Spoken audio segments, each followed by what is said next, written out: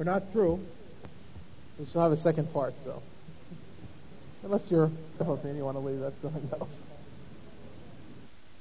طيب, should we begin, Chantal? Alhamdulillah. والصلاة والسلام على رسول الله وبعد. I think we did 3 paragraphs, right? So we're very far behind. So it's okay, but the important thing is to understand what we've studied.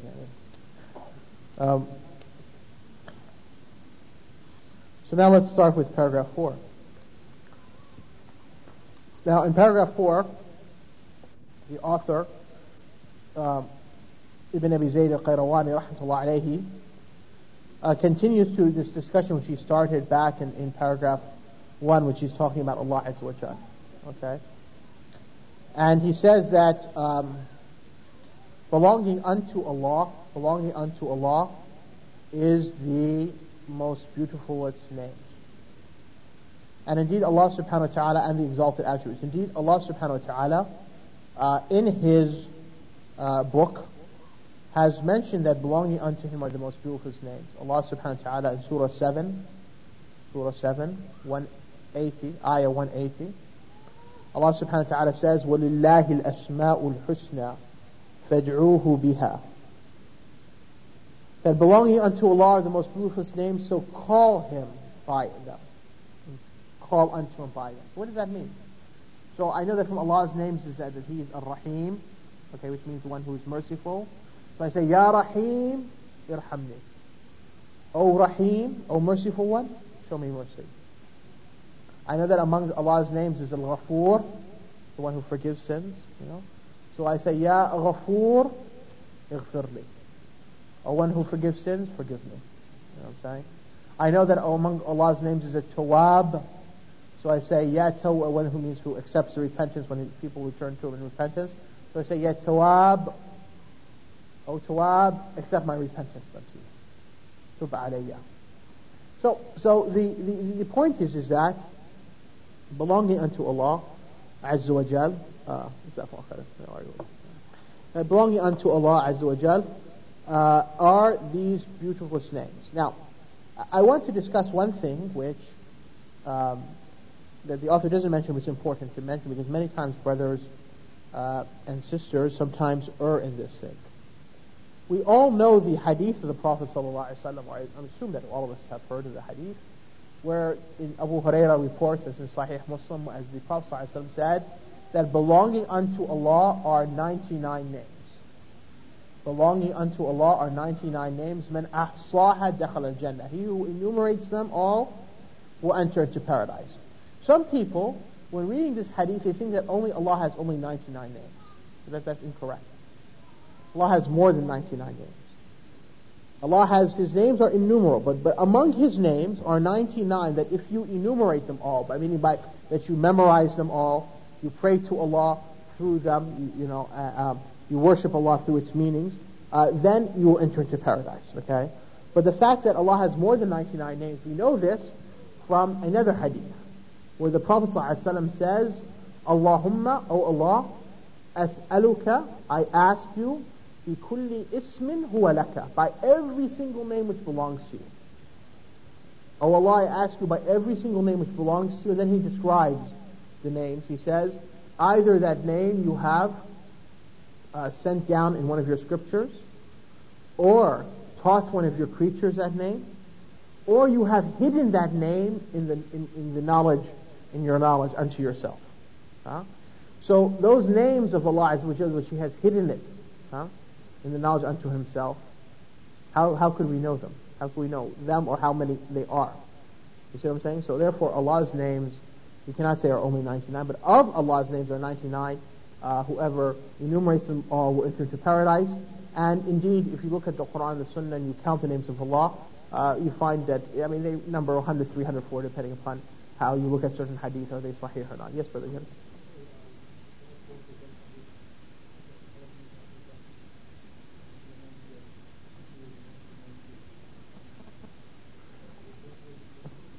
I couldn't hear you. I'm sorry. Oh, where is the source of that hadith? It doesn't come to me which hadith book that hadith can be found in. However, I believe I would have a reference back in the room I'm staying in. So inshallah ta'ala, if I don't forget, tomorrow I'll bring you the reference. But the hadith is authentic. If you have that book, Hisn al-Muslim, the Muslim's Fortification, you'll find that hadith there. Yes, brother. It could be, it could not be. I mean, but inshallah, let me check. Inshallah, I'll come back to you. Yes.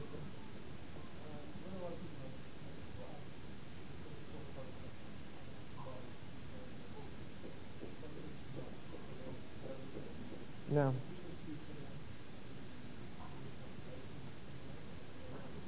Okay. So the brother's saying that some people cannot, pronounce the Arabic names of Allah Azza wa Jal. Can they pronounce it in English? Alhamdulillah, Allah subhanahu wa ta'ala has made the door or the subject of dua open or wide, that we can invoke Allah in whatever language we speak. Now, to invoke Allah using the Arabic, not just the names, but also using the Arabic expressions, which Allah has mentioned, like of different prayers made by the prophets and the believers in the Quran, or alternatively, that Allah subhanahu wa ta'ala has, the Prophet sallallahu alaihi wasallam, has taught us certain prayers. To say these prayers is always better, because these things have been sent to us by Allah Azza wa Jalla, whether through the Quran and Sunnah. So these have the most perfect way of invoking Allah Azza wa Jalla, like that.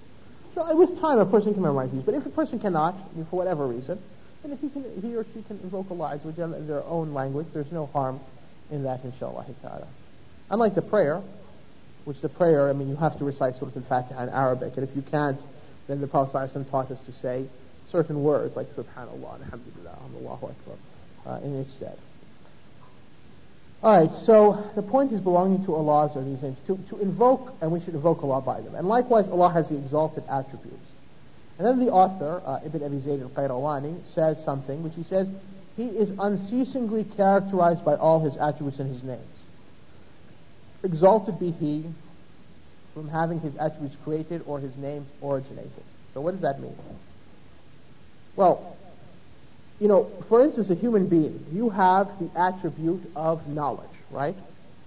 But when you were born, did you have the attribute of knowledge? Huh?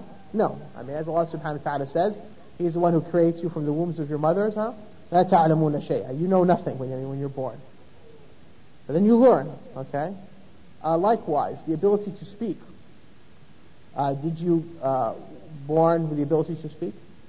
You gained that quality of speech, okay? So, a person who cannot speak, a person who's mute, and a person who speaks, which is considered to be the more complete and more perfect human being? The one who can speak. But yet the human being is not born with that ability. A person who has knowledge and a person who's ignorant, which is considered to be the more complete of the two human beings, the one who has knowledge, right? So we develop our attributes of perfection as human beings, okay? But with Allah Azza wa Jal, the author wants to point out to us that Allah has always had these attributes of perfection. I mean, Allah subhanahu wa ta'ala was the creator even before He created anything. Allah subhanahu wa ta'ala is the resurrector of dead even before the day of judgment. He always has these attributes of perfection. He did not gain them, okay? So that's what the author is trying to say. And then the author brings us a new point, which I probably should have put as a new paragraph, but it happens that I made one paragraph, that Allah addressed Musa alayhi salam by His own words, which is an attribute of His essence, not one of His creatures. Okay, so here, after describing Allah Azza wa Jal, He now comes to the issue of Allah's speech, one of Allah's attributes. And in Surah An-Nisa, the 4th surah, ayah 164, Surah 4, ayah 164, Allah tells us that He spoke to Moses directly. وَكَلَّمَ اللَّهُ مُوسَى تَكْلِيمًا. So Allah subhanahu wa ta'ala, our Lord, one of His attributes is that He speaks. He has words which are heard. His words were heard by the Prophet Musa alayhi salam. His words were heard by the Prophet Muhammad sallallahu alaihi wasallam when he made his mi'raj. Allah spoke to him directly without any angelic intermediary. His words are heard by the angels, and His words will be heard by every single human being on the Day of Judgment. For the Prophet sallallahu alaihi wasallam has told us that on the Day of Judgment, Allah subhanahu wa ta'ala will place the earth, in the palm of His hands and shake it and say, I am the king, where are the kings? I am the judge.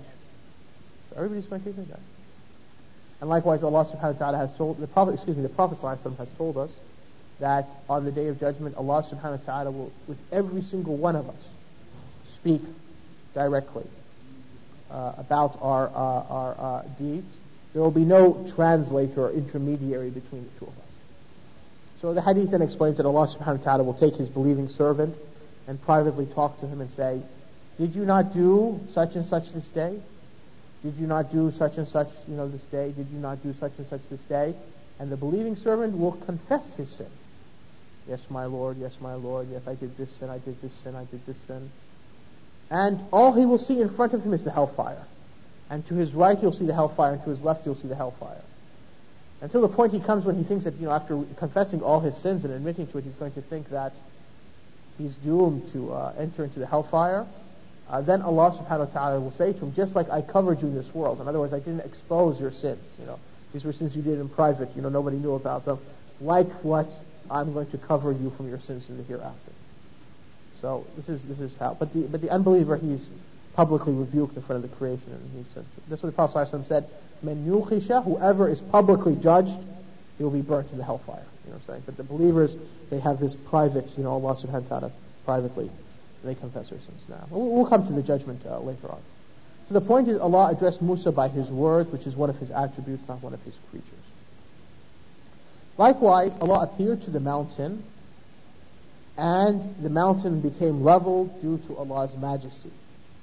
As Allah subhanahu wa ta'ala says in the Quran in Surah Al-A'raf, Surah 7, Ayah 143, فَلَمَّا تَجَلَّى رَبُّهُ لِلْجَبَلِ. When Allah subhanahu wa ta'ala manifested Himself to the mountain crumbled, and Musa fell unconscious. Okay? So that shows us that the point is that none of us can stand to see Allah Azza wa Jalla in this world. That's why the Prophet ﷺ said, no, you will not see your Lord until you die. And this is one of the things the believers will know, that the Dajjal, when the Dajjal comes, the people will believe that he is, many human beings will believe that Dajjal is to be Allah Azza wa Jalla, and that he's the Messiah, as the Christians believe that they consider the Messiah to be the Son of God and so forth. They have divinity. So when the Antichrist appears, the Dajjal, people start following him. This is one of the signs we are able to recognize, because Prophet said, none of you will see your Lord until He dies. So, if we're alive and we're seeing somebody, obviously He's not Allah. So the point is that this is just two other attributes that He is. So Allah subhanahu wa ta'ala speaks, and His words are heard by who He chooses from His creation, and likewise, nothing can bear seeing Allah Azza wa Jalla in this world. Concerning Allah speaking, there is an ayah in the Quran which refers to it, and also a hadith which explains the ayah, where Allah subhanahu wa ta'ala describes, the hadith is in Bukhari, you'll find it, where it describes how when Allah subhanahu wa ta'ala speaks in the heaven, when Allah subhanahu wa ta'ala speaks in the heaven, all the angels fall down in prostration. And their hearts tremble. They fear. And the first one to raise his head is Jibreel, alayhi salam. And Jibreel then, Allah tells Jibreel His command, and the other angels, say, what did your Lord command? What I'm saying? And they said, قَالُوا الْحَقِّ, He said the truth. And so Allah subhanahu wa ta'ala, the angels, when they hear Allah speak, they all fall down in prostration. Okay? That's one hadith in Bukhari which sort of gives us an example of. And likewise, about seeing Allah Azza wa Jalla in this world, likewise we find a hadith in Sahih Muslim that Allah subhanahu wa ta'ala, Prophet describes Allah, that if Allah subhanahu wa ta'ala was to remove His veil, okay, which veils Him from being seen, then everything which His eyesight reaches would burn, would perish. Which means everything. Allah sees everything. So we are unable to withstand the seeing of our Lord Azza wa Jalla in this world. Now, but however, in the hereafter, as we will come to see in a later paragraph, the believers will see Allah Azza wa Jalla, and the disbelievers will not enjoy that blessing. So, we have some discussion questions here. Are Allah's names and attributes eternal, or are they originated? Are they created? And the answer is what? They're eternal. Allah has always been described with these perfections. He didn't gain them. Does Allah literally speak? Yes, Allah literally speaks with a voice which is heard by His creatures, those who He chooses. Allah speaks when He wants, to whom He wills, whenever whatever He wishes. Can we see, or can anything see standing stand to see Allah Azza wa Jalla in this world? No, right? Because if this is the mountain, when Musa asked Allah Azza wa Jalla alayhi salam to see him, right? Allah subhanahu wa ta'ala said, you cannot. But he said, look at the Jabal, and if the mountain can withstand, my manifesting to it, then you will be able to see me. So when Allah manifested himself just a little bit to the mountain crumbled and Musa fell unconscious. Yes, brother? Yeah.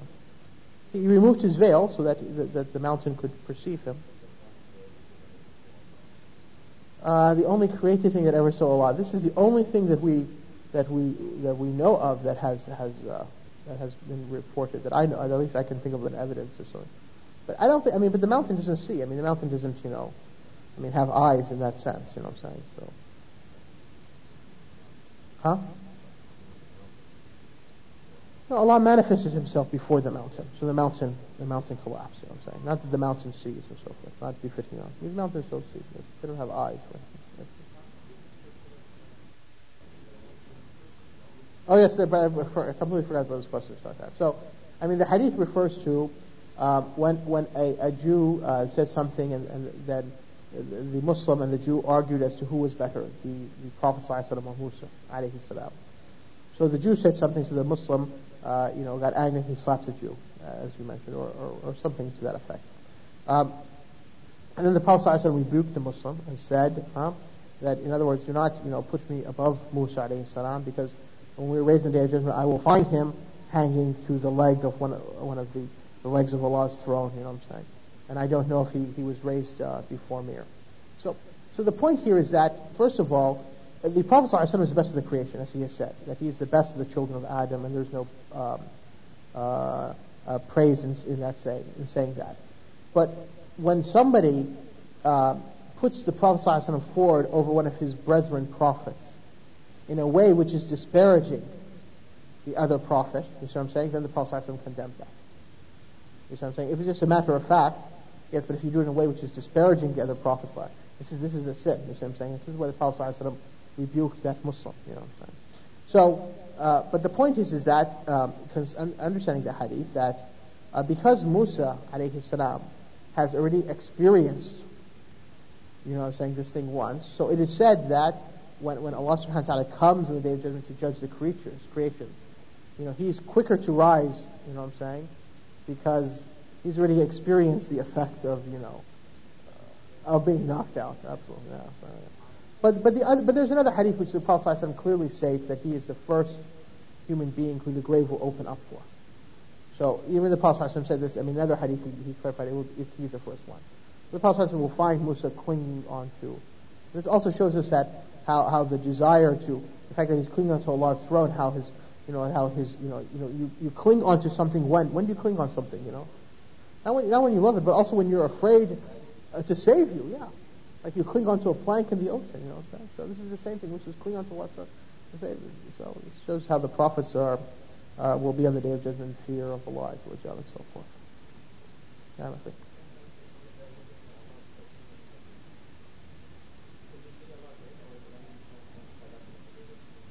The believers will see Allah Azza wa Jalla, as we'll come to discuss in the later paragraph, while they're at the stand, okay, and also after they enter into paradise. Okay, so the shuhada are the martyrs are not questioned. This is one of the blessings of dying as a martyr. No. The death just might cancel them getting the benefit. You know what I'm saying? This benefit. So. Let's try to continue forward, because I still want to do the next 3-4 paragraphs, and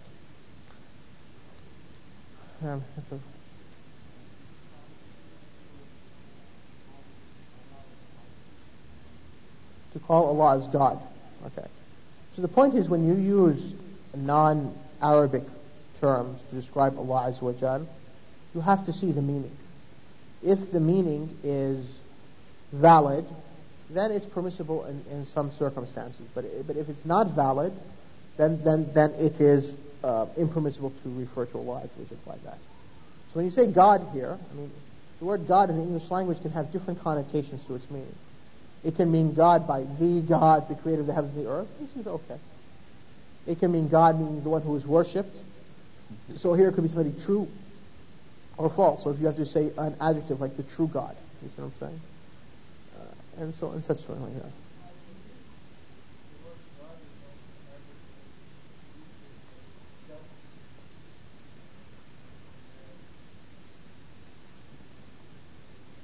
The word came from what? I couldn't hear you. Yeah. I mean, whether the origin of the word God, is in the Arabic language or in another language, Allah knows best. I'm not, knowledgeable of this thing. But I mean, the point is that the principle is that when we describe Allah Azza wa Jal, when we use a name which is not from the Arabic language, like Khuda, or God, so then if the meaning is sound, it's permissible to use this under some circumstances. If the meaning is false, then it's not permissible under any circumstances.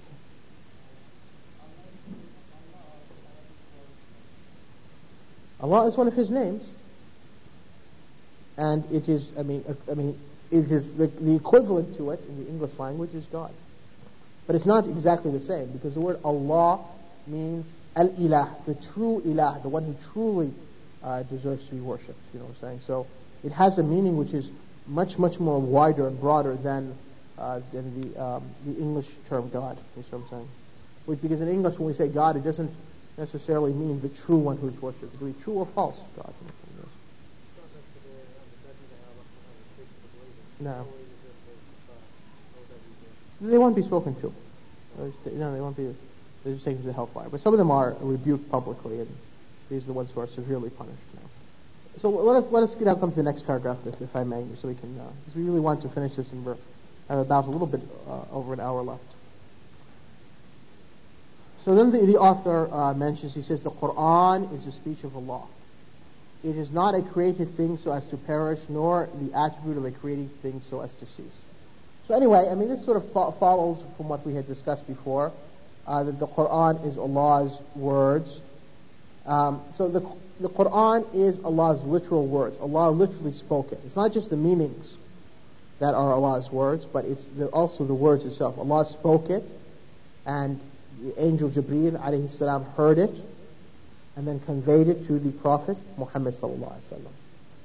So Allah subhanahu wa ta'ala spoke the Quran, it's His literal words. So I think that is very clear. Now, one of the discussion questions we have over there: do Allah's words cease at any time? And in fact, there are two verses in the Quran which we can refer to. One is from Surah Al-Luqman, Surah 31, Ayah 87. Surah 31, Ayah 87. And the second is Surah 18, Ayah 109. Surah Al-Kahf, Surah 18, Ayah 109. In which Allah subhanahu wa ta'ala says, قُلْ, say to them, Muhammad sallallahu alayhi wa sallam, لو كان البحر, that if the sea was ink for the words of my Lord, the seas would run out of ink before the words of my Lord would run out, even if we would have come with it more ink, equivalent to that. So it means that Allah's words are not just restricted to the Quran. Allah subhanahu wa ta'ala's words are so many.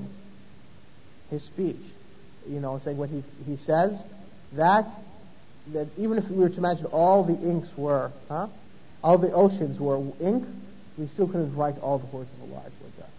And the way you can understand that is because every single time Allah decrees something, He says, He brings it into existence.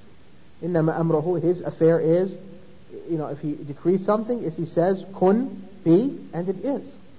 So all this around us, and so like this. So such Allah's words cannot be enumerated and so forth. His words are so many and so many and so on that He can't even enumerate them all. But from His words are the Quran. From His words are the Quran, which is Allah's final scripture, which we must believe in and follow and recite and memorize and learn and live our lives by. And it is the guide for us which will take us to paradise. He who neglects the Quran, is going to lead himself into destruction. Yes, I think I saw some hands. I thought I saw. No, maybe not. Okay. So, how do we feel about this topic about Allah's speech? Do we feel comfortable about the correct belief in it? That Allah subhanahu wa ta'ala speaks with a voice. It was heard by the angel Jibreel. He conveyed it to the Prophet Muhammad sallallahu alaihi wasallam. Prophet Muhammad sallallahu alaihi wasallam then conveyed it to us. That from His words are the Quran, right? And Allah has other words too. Among his words was the Bible, the Torah, right? The Torah, the Injil, but this was later perverted by the people, so it's no longer the pure one. Yes, brother.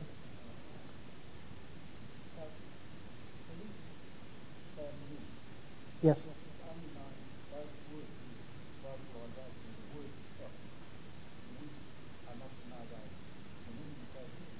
Right, the meaning of it is hidden unto Allah. But the Alif, Lam, Mim, the words, we know that Allah subhanahu wa ta'ala spoke those three letters. Alif, Lam, Mim, it starts at the beginning of Surah Al-Baqarah, for instance, the second surah. But the meaning of it, what it means, or what it's referring to, this is something which the Prophet ﷺ did not explain to, so it's something hidden from us in knowledge. Sure.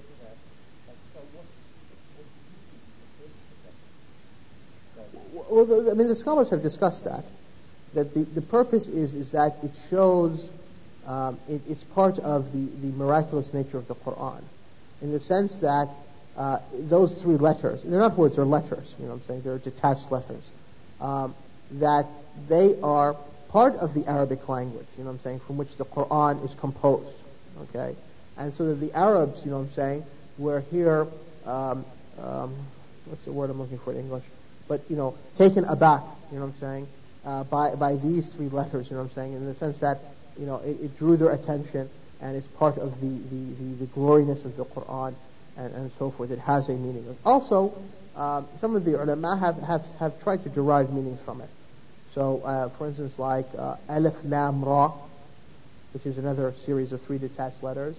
Some of the ulama, like Ibn Abbas, the Prophet's companion, has said that it refers to Ana Allahu Ara. I am Allah who sees. I am Allah who sees, okay. Alif Lam Mim, they say Alif refers to Allah, Lam to Jibreel, Mim to Muhammad sallallahu alaihi wasallam. That's interesting. There's no certitude of evidence of that here. Because the Prophet sallallahu alaihi wasallam didn't give us that sort of thing. So some scholars have tried to, by looking at, try to have, you know, derived interpretations, yes.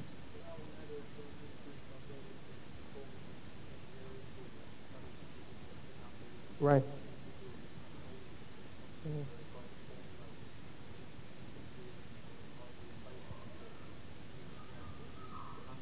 Right.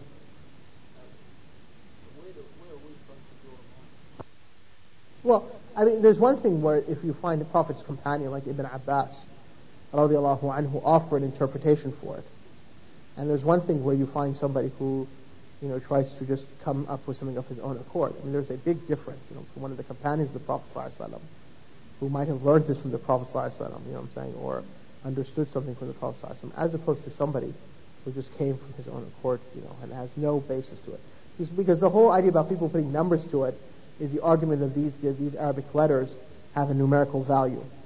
And then, so therefore, if they say that Alif means 1,000, and La means whatever, and Mim means whatever, I don't seem to recollect now. The point is that this numerical value, let's say it's 1,350. Okay, so what does this 1,350 mean in the numbers? I mean, you know, then they can interpret it in any which way. You know what I'm saying? Maybe before the year 1350, they would say that the length of the Ummah is only 1350 years. Okay, but now we're in 1421, so we have to figure something else from, you know, for 1350. So the point is that they have to come in. And I think the best example is Rashad Khalifa. You know what I'm saying? Who said that the Quran was based upon this miraculous number 19, you know what I'm saying? Who in the end, you know what I'm saying, even though the Bismillah ar-Rahman ar-Rahim consists of 21 letters, you know, he tried to say it consists of 19. But even in the end, even if we were to say that the number 19 is when he sometimes like would add a couple numbers in order to make it, you know, like a multiple of 19, sometimes subtract a few letters. You know, he was forced to deny a couple of verses because he messed up the numbering system. So the point is, this is obviously something, you know, which you can tell is leading into falsehood. The best thing to do is, as the brother, you know, acknowledged and mentioned, that you know, this is something which the Prophet ﷺ has not offered for us knowledge, you know, as to what its meaning is. It has a wisdom which is with Allah Azza wa Jal, you know what I'm saying? And Allah Subhanahu wa Ta'ala the Prophet ﷺ has told us that when the Prophet ﷺ said that for every single letter you recited the Quran, you receive 10 rewards. I do not say Alif, Lam, Mim is a single letter, but Alif is a letter, Lam is a letter, and Mim is a letter. So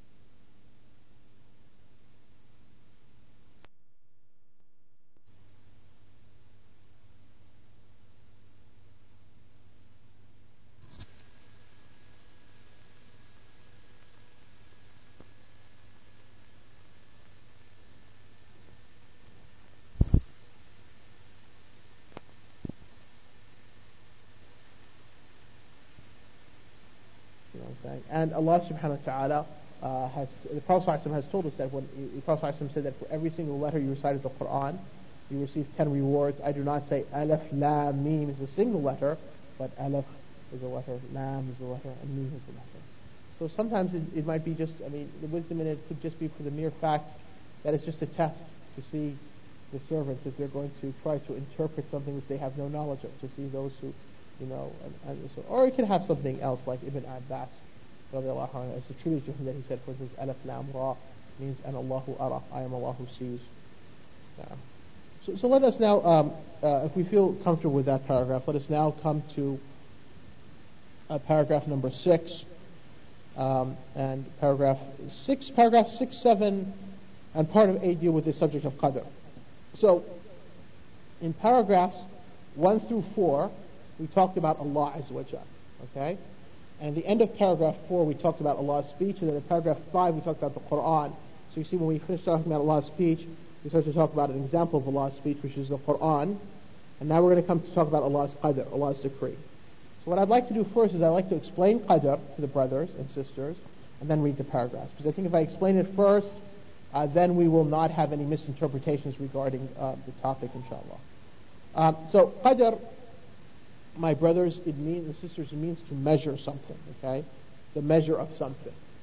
And belief in Qadr is one of the pillars of Islam.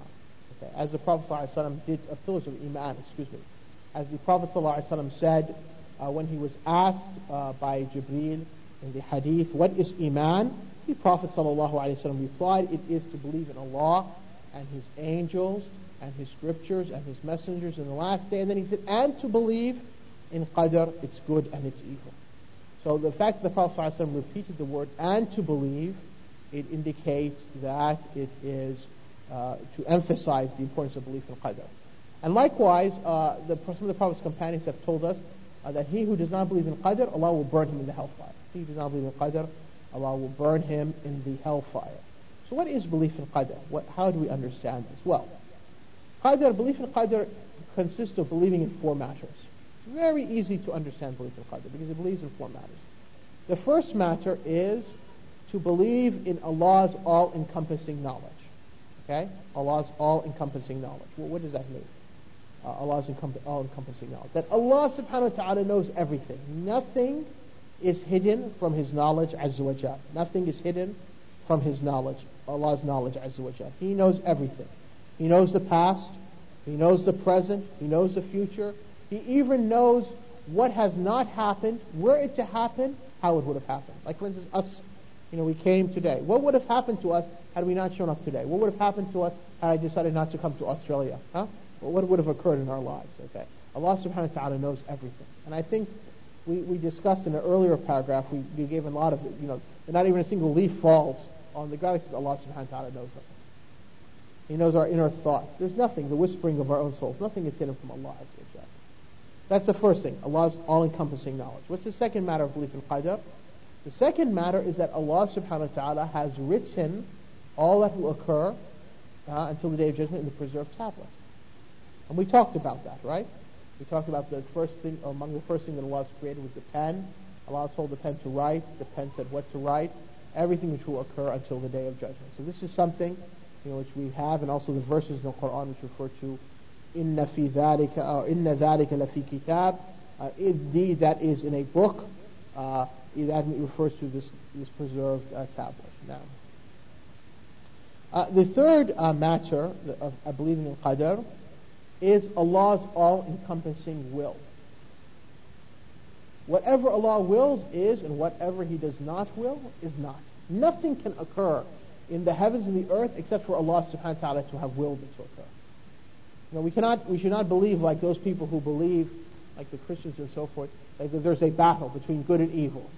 Sometimes evil is victorious, sometimes good is victorious. So no, this is not how it is. Everything in the heavens and the earth, if it occurs, because Allah has willed it. Nothing escapes. He has complete sovereignty over the heavens and the earth. Nothing occurs except for His will. He allows it. Yes, He might hate it. He might be displeased with it. He might punish the people for doing it, but they didn't do it, and He's incapable of stopping them. But it has occurred, and He has willed it to exist. Had He not willed it, it would have not occurred. And the fourth aspect of belief in Qadr, my brothers and sisters, is that Allah has created everything. Allah has created everything. Allah has created us as human beings, okay? Allah has created our attributes, our qualities. Some of us are tall, some of us are short. Some of us are fair in complexion, some of us are dark in complexion, right? Some of us are gentle. Some of us are very tough, you know. Some of us are quick to come to one's emotions. Some of us are very intellectual and they're not affected very quickly. So, you know, our qualities, whether physical or our inner qualities, Allah subhanahu wa ta'ala has created that, right? And likewise, Allah has created our deeds, our actions. What does it mean when we say that Allah has created our actions? What is the meaning of that? Well, whenever you want to do an action, any sort of action, you need to have two qualities. You need to have an ability to do that action, and you need to have the desire to do that action. Who is the one that gave you the ability to choose, that desire, you know, to choose to do one action as opposed to another? And unlike animals who just follow their instincts, huh? Allah. And who gives you the ability to perform and fulfill that action? Allah.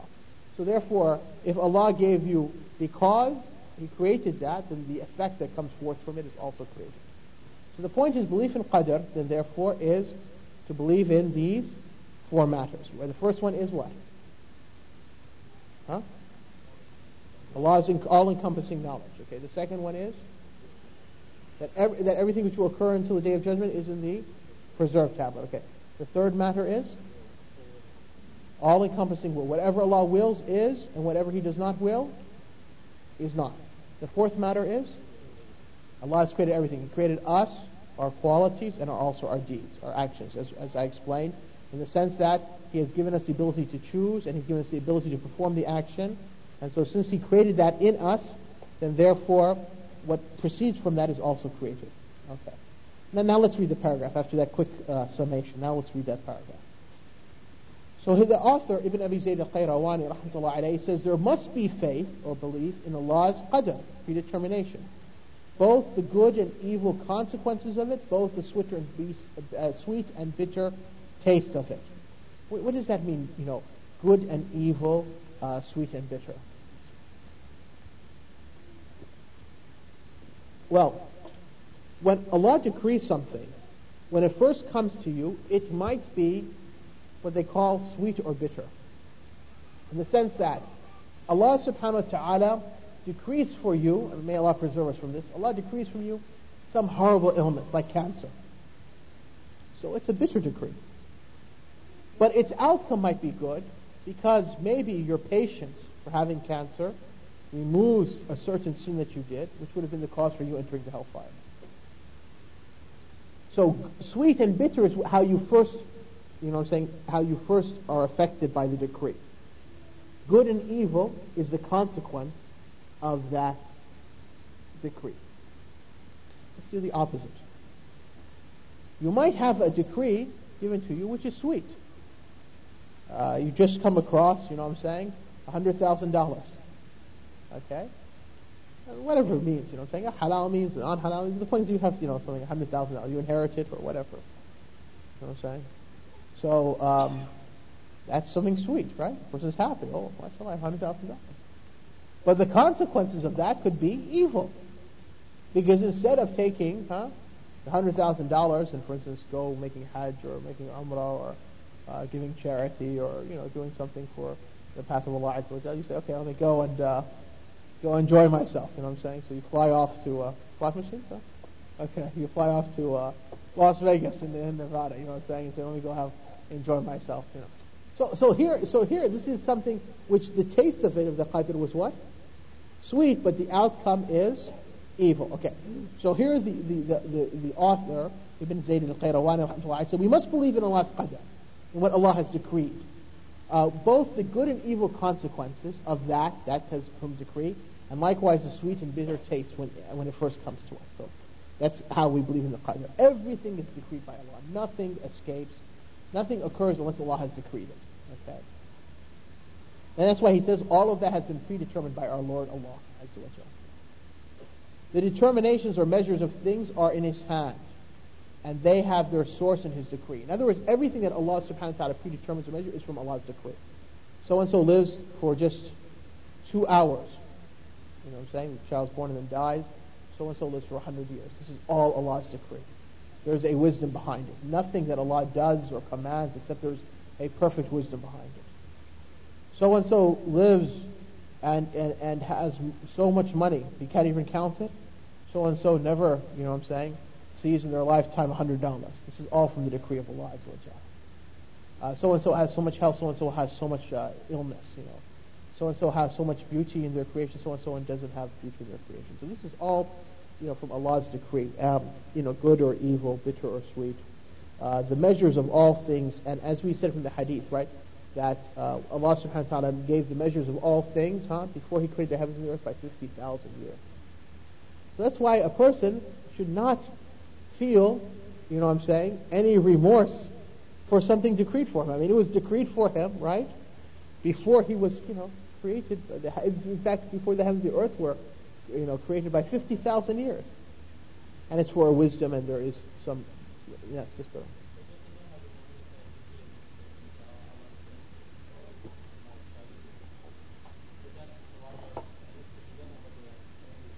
Yeah. That Allah has blessed him, yes. That Allah has chosen him, not necessarily.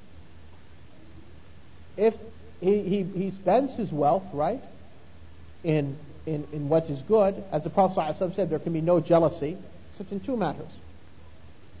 And here jealousy doesn't mean the jealousy like the envy where you want that blessing, because what is forbidden when you're envious is you want that blessing to be removed from that person. And then him not to have the blessing, and you only have that blessing. Okay?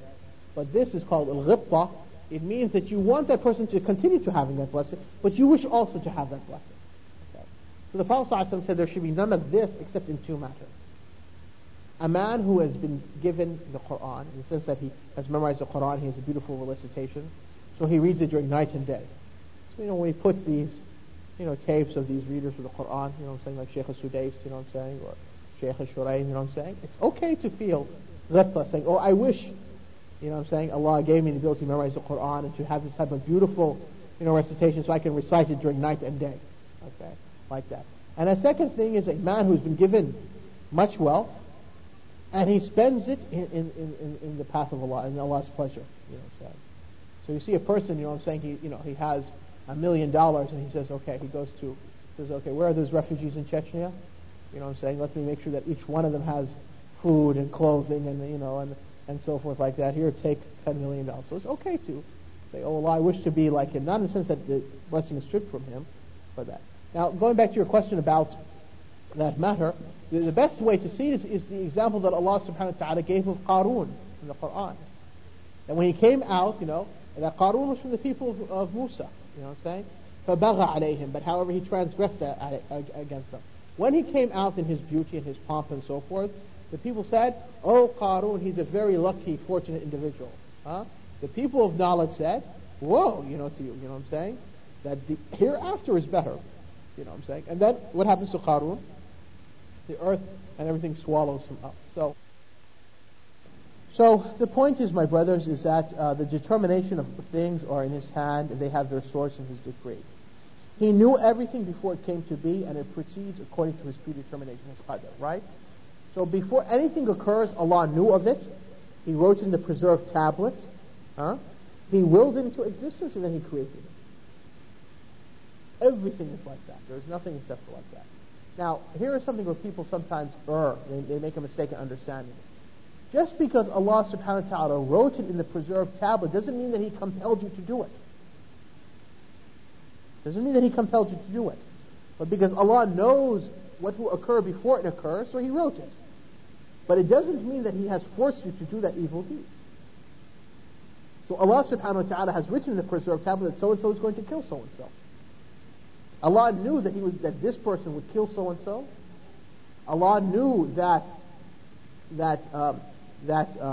this person, for instance, would cause this evil before He causes it. He wrote in the preserved tablet. When it occurred, Allah willed it to exist, and He created him in that action, that person's action. But He didn't compel that person. That person, out of his own free choice, did it. So that's why you understand, for instance, I'll come to you now, brother. In Surah Al-Kahf, when Musa and Al-Khidr, right? And Musa is walking with Al-Khidr, and Khidr sees the boy, and just twists his head like the hadith says, like a chicken is twisted the head off. So Musa is shocked. How could you kill, this, Nafsan Zakiyah? It's a pure soul. Hasn't done anything, it hasn't done any sin. Hasn't done anything to stain it that would result for it to be killed. It didn't cause murder or anything like that. So Al-Khidr replies that that Allah taught him that this child would grow up to be a kafir and would be overbearing upon his parents. So Allah wanted to show mercy to his parents and to replace that child with a better child. So decreed that, commanded Al-Khidr to kill the child. Yes, brother.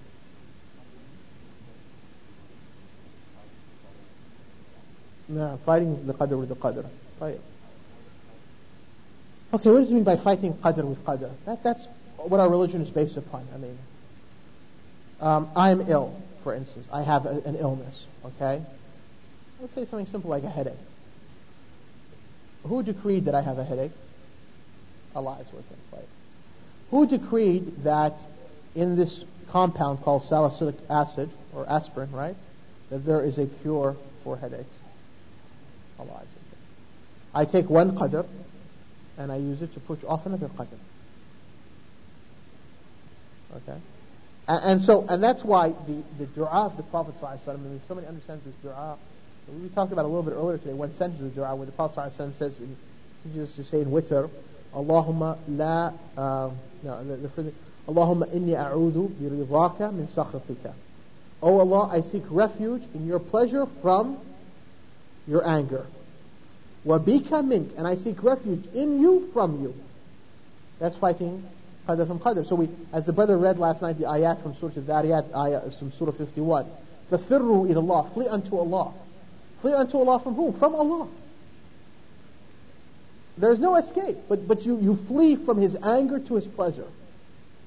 And that's why that's why the Prophet ﷺ taught us to say, Oh Allah, I seek refuge in you, from you. Yeah, yes, brother.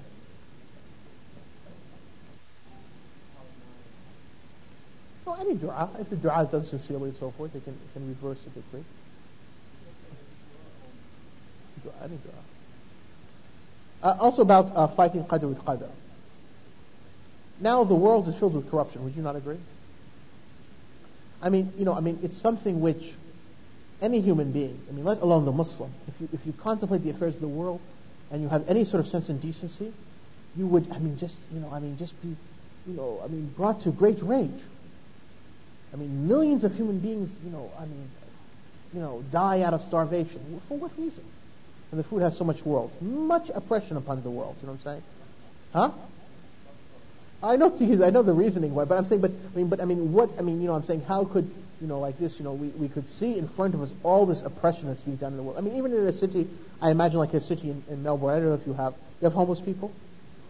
How can somebody, a group of human beings see another human being, sleep in the street, in like this situation, or people, for instance, children are abused, by their parents, women are beaten by their husbands, all these sorts of, people are, peddling drugs and making whole generations, addicted. All these forms of corruption and injustice, Any heart, that has life in it, let alone the Muslim's heart, would have to be stirred by this event, right? Did not Allah decree this? Okay. We fight this decree of Allah Azza wa Jal with Allah's decree by spreading Islam, teaching the people, enlightening them, commanding good and forbidding evil, if necessary, jihad in the path of Allah Azza wa Jal. I hope that clarifies the answer. So the point is that everything has been measured by Allah Azza wa Jal, has been decreed by Allah, and He knew everything before it came to be, and it proceeded according to His qadr. So when Allah subhanahu wa ta'ala, for instance, I'm going to pick another Australian brother. When Allah subhanahu wa ta'ala, because when I come to qadr, brothers know in America to say absolutely still, not to move so I don't.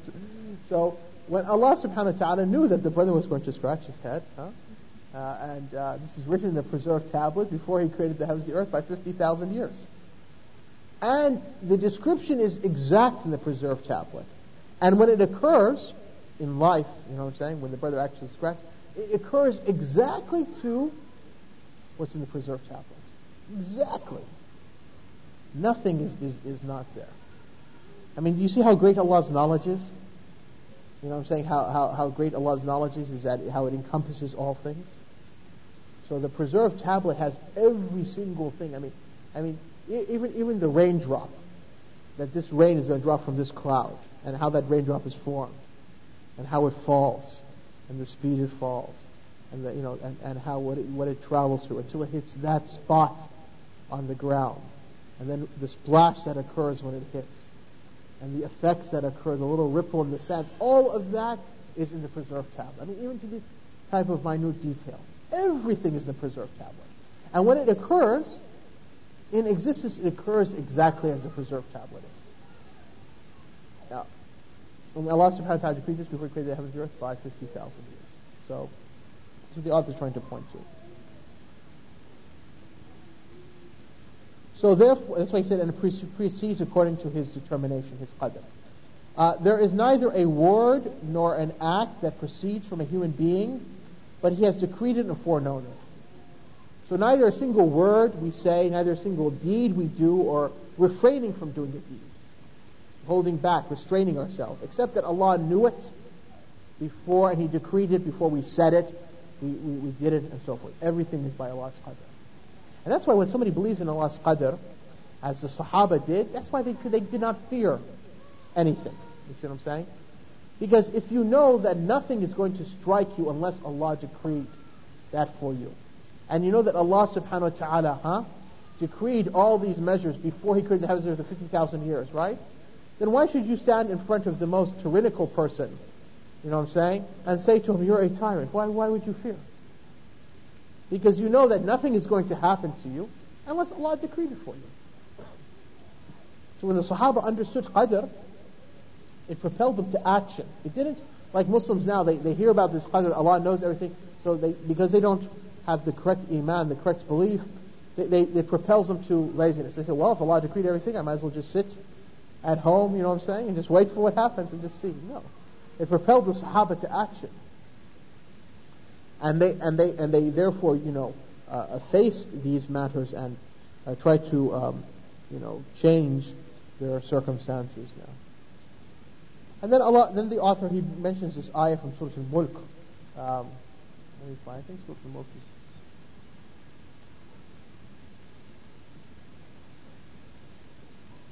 Try to find the number of Surah Al-Mulk. No, 67.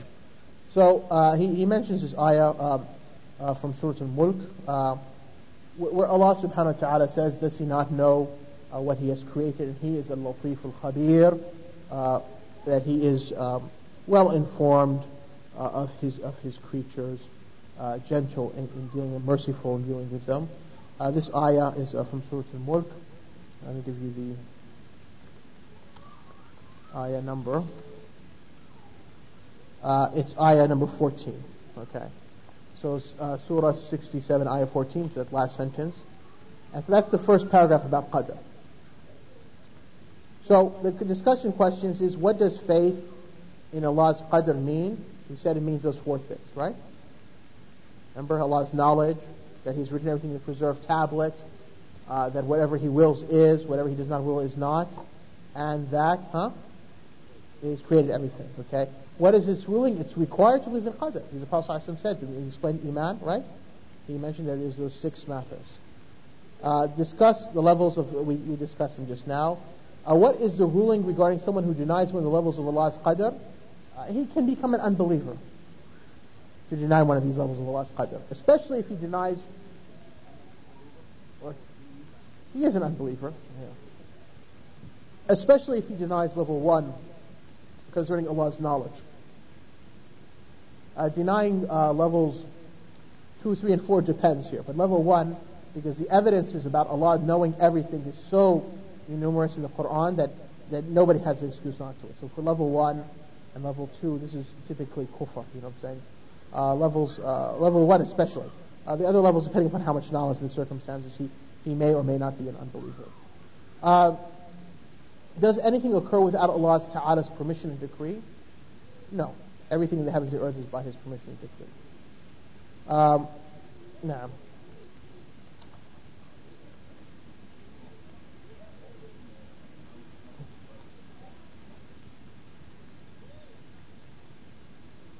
Okay? No, Al-Latif means like Ar-Rahim. It means like the merciful. Yeah, that's what it means. And I know they translate the subtle, but it means like the merciful. You know.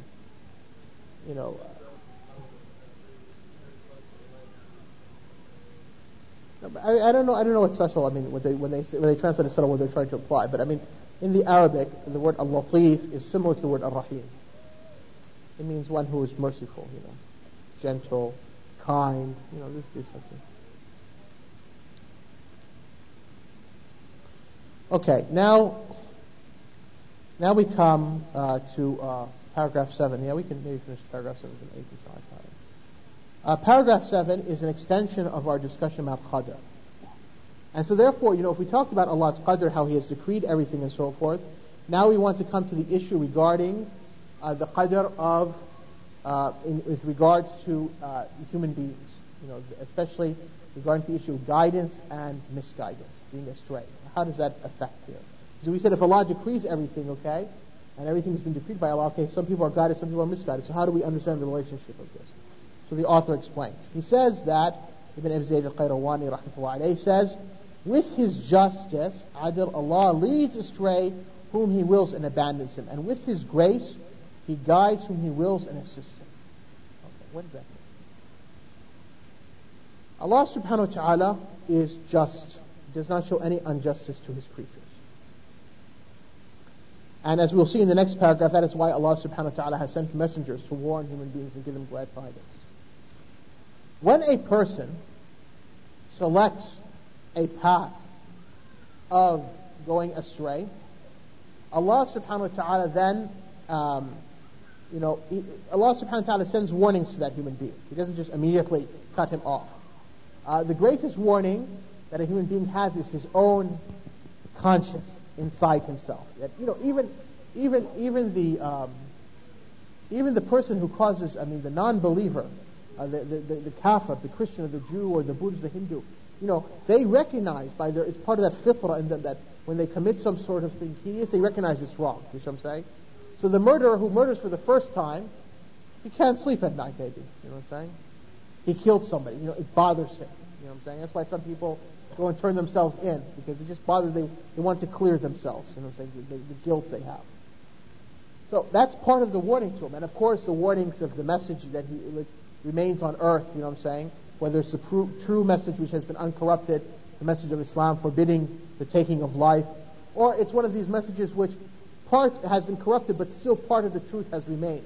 Like the message that exists amongst the Jews and Christians, that to murder, to kill is something wrong. That's also there, that he might have come across and heard. That's another warning. But then when a person continues upon this path and neglects it, eventually he finds no shame or no remorse in murder. Okay? So Allah subhanahu wa ta'ala then abandons him. And Allah has done this to him justly, because after all these warnings and so forth, and this message reaching him, he then has chosen this path, so Allah abandons him to his and allows him to increase in sin. So then you come a person, he's killed 13 people, and they bring him to court and he says, so what? I killed 13, I'll kill 14, I'll kill 15. It makes no difference to me. You know what I'm saying? So this heart has now become sealed. Okay. So Allah subhanahu wa ta'ala in His justice leads astray whom He wills and abandons them to their own recourse. And likewise in His grace, He guides whom He wills and assists him in doing more good and increasing in guidance. And that's why sometimes the reward of a good deed is that Allah assists you to do another good deed. To come and learn is a good deed, to learn one's deen, right? So Allah assisted us, we came here to learn, and Allah assisted us by making it easy for us to do other good deeds. We prayed in Jama'ah. Had we been by ourselves, maybe we would have, neglected our prayers, prayed it later, prayed it by ourselves, you know what I'm saying? Likewise, Allah assisted us to do good deeds. We say, Assalamu alaikum, that's 10 rewards. If you say Assalamu alaikum wa rahmatullah, that's 20. Assalamu alaikum wa rahmatullahi wa barakatuh, that's 30, you know what I'm saying? You ask somebody, how are you? You know what I'm saying? So this is all, these good deeds that Allah assists you from doing, you know what I'm saying? You come out and you feel, full of iman and, vigorous with your iman, and so therefore you do more good deeds, you know what I'm saying? So, this is all, Allah assisting you to do good deeds. And likewise, sometimes the punishment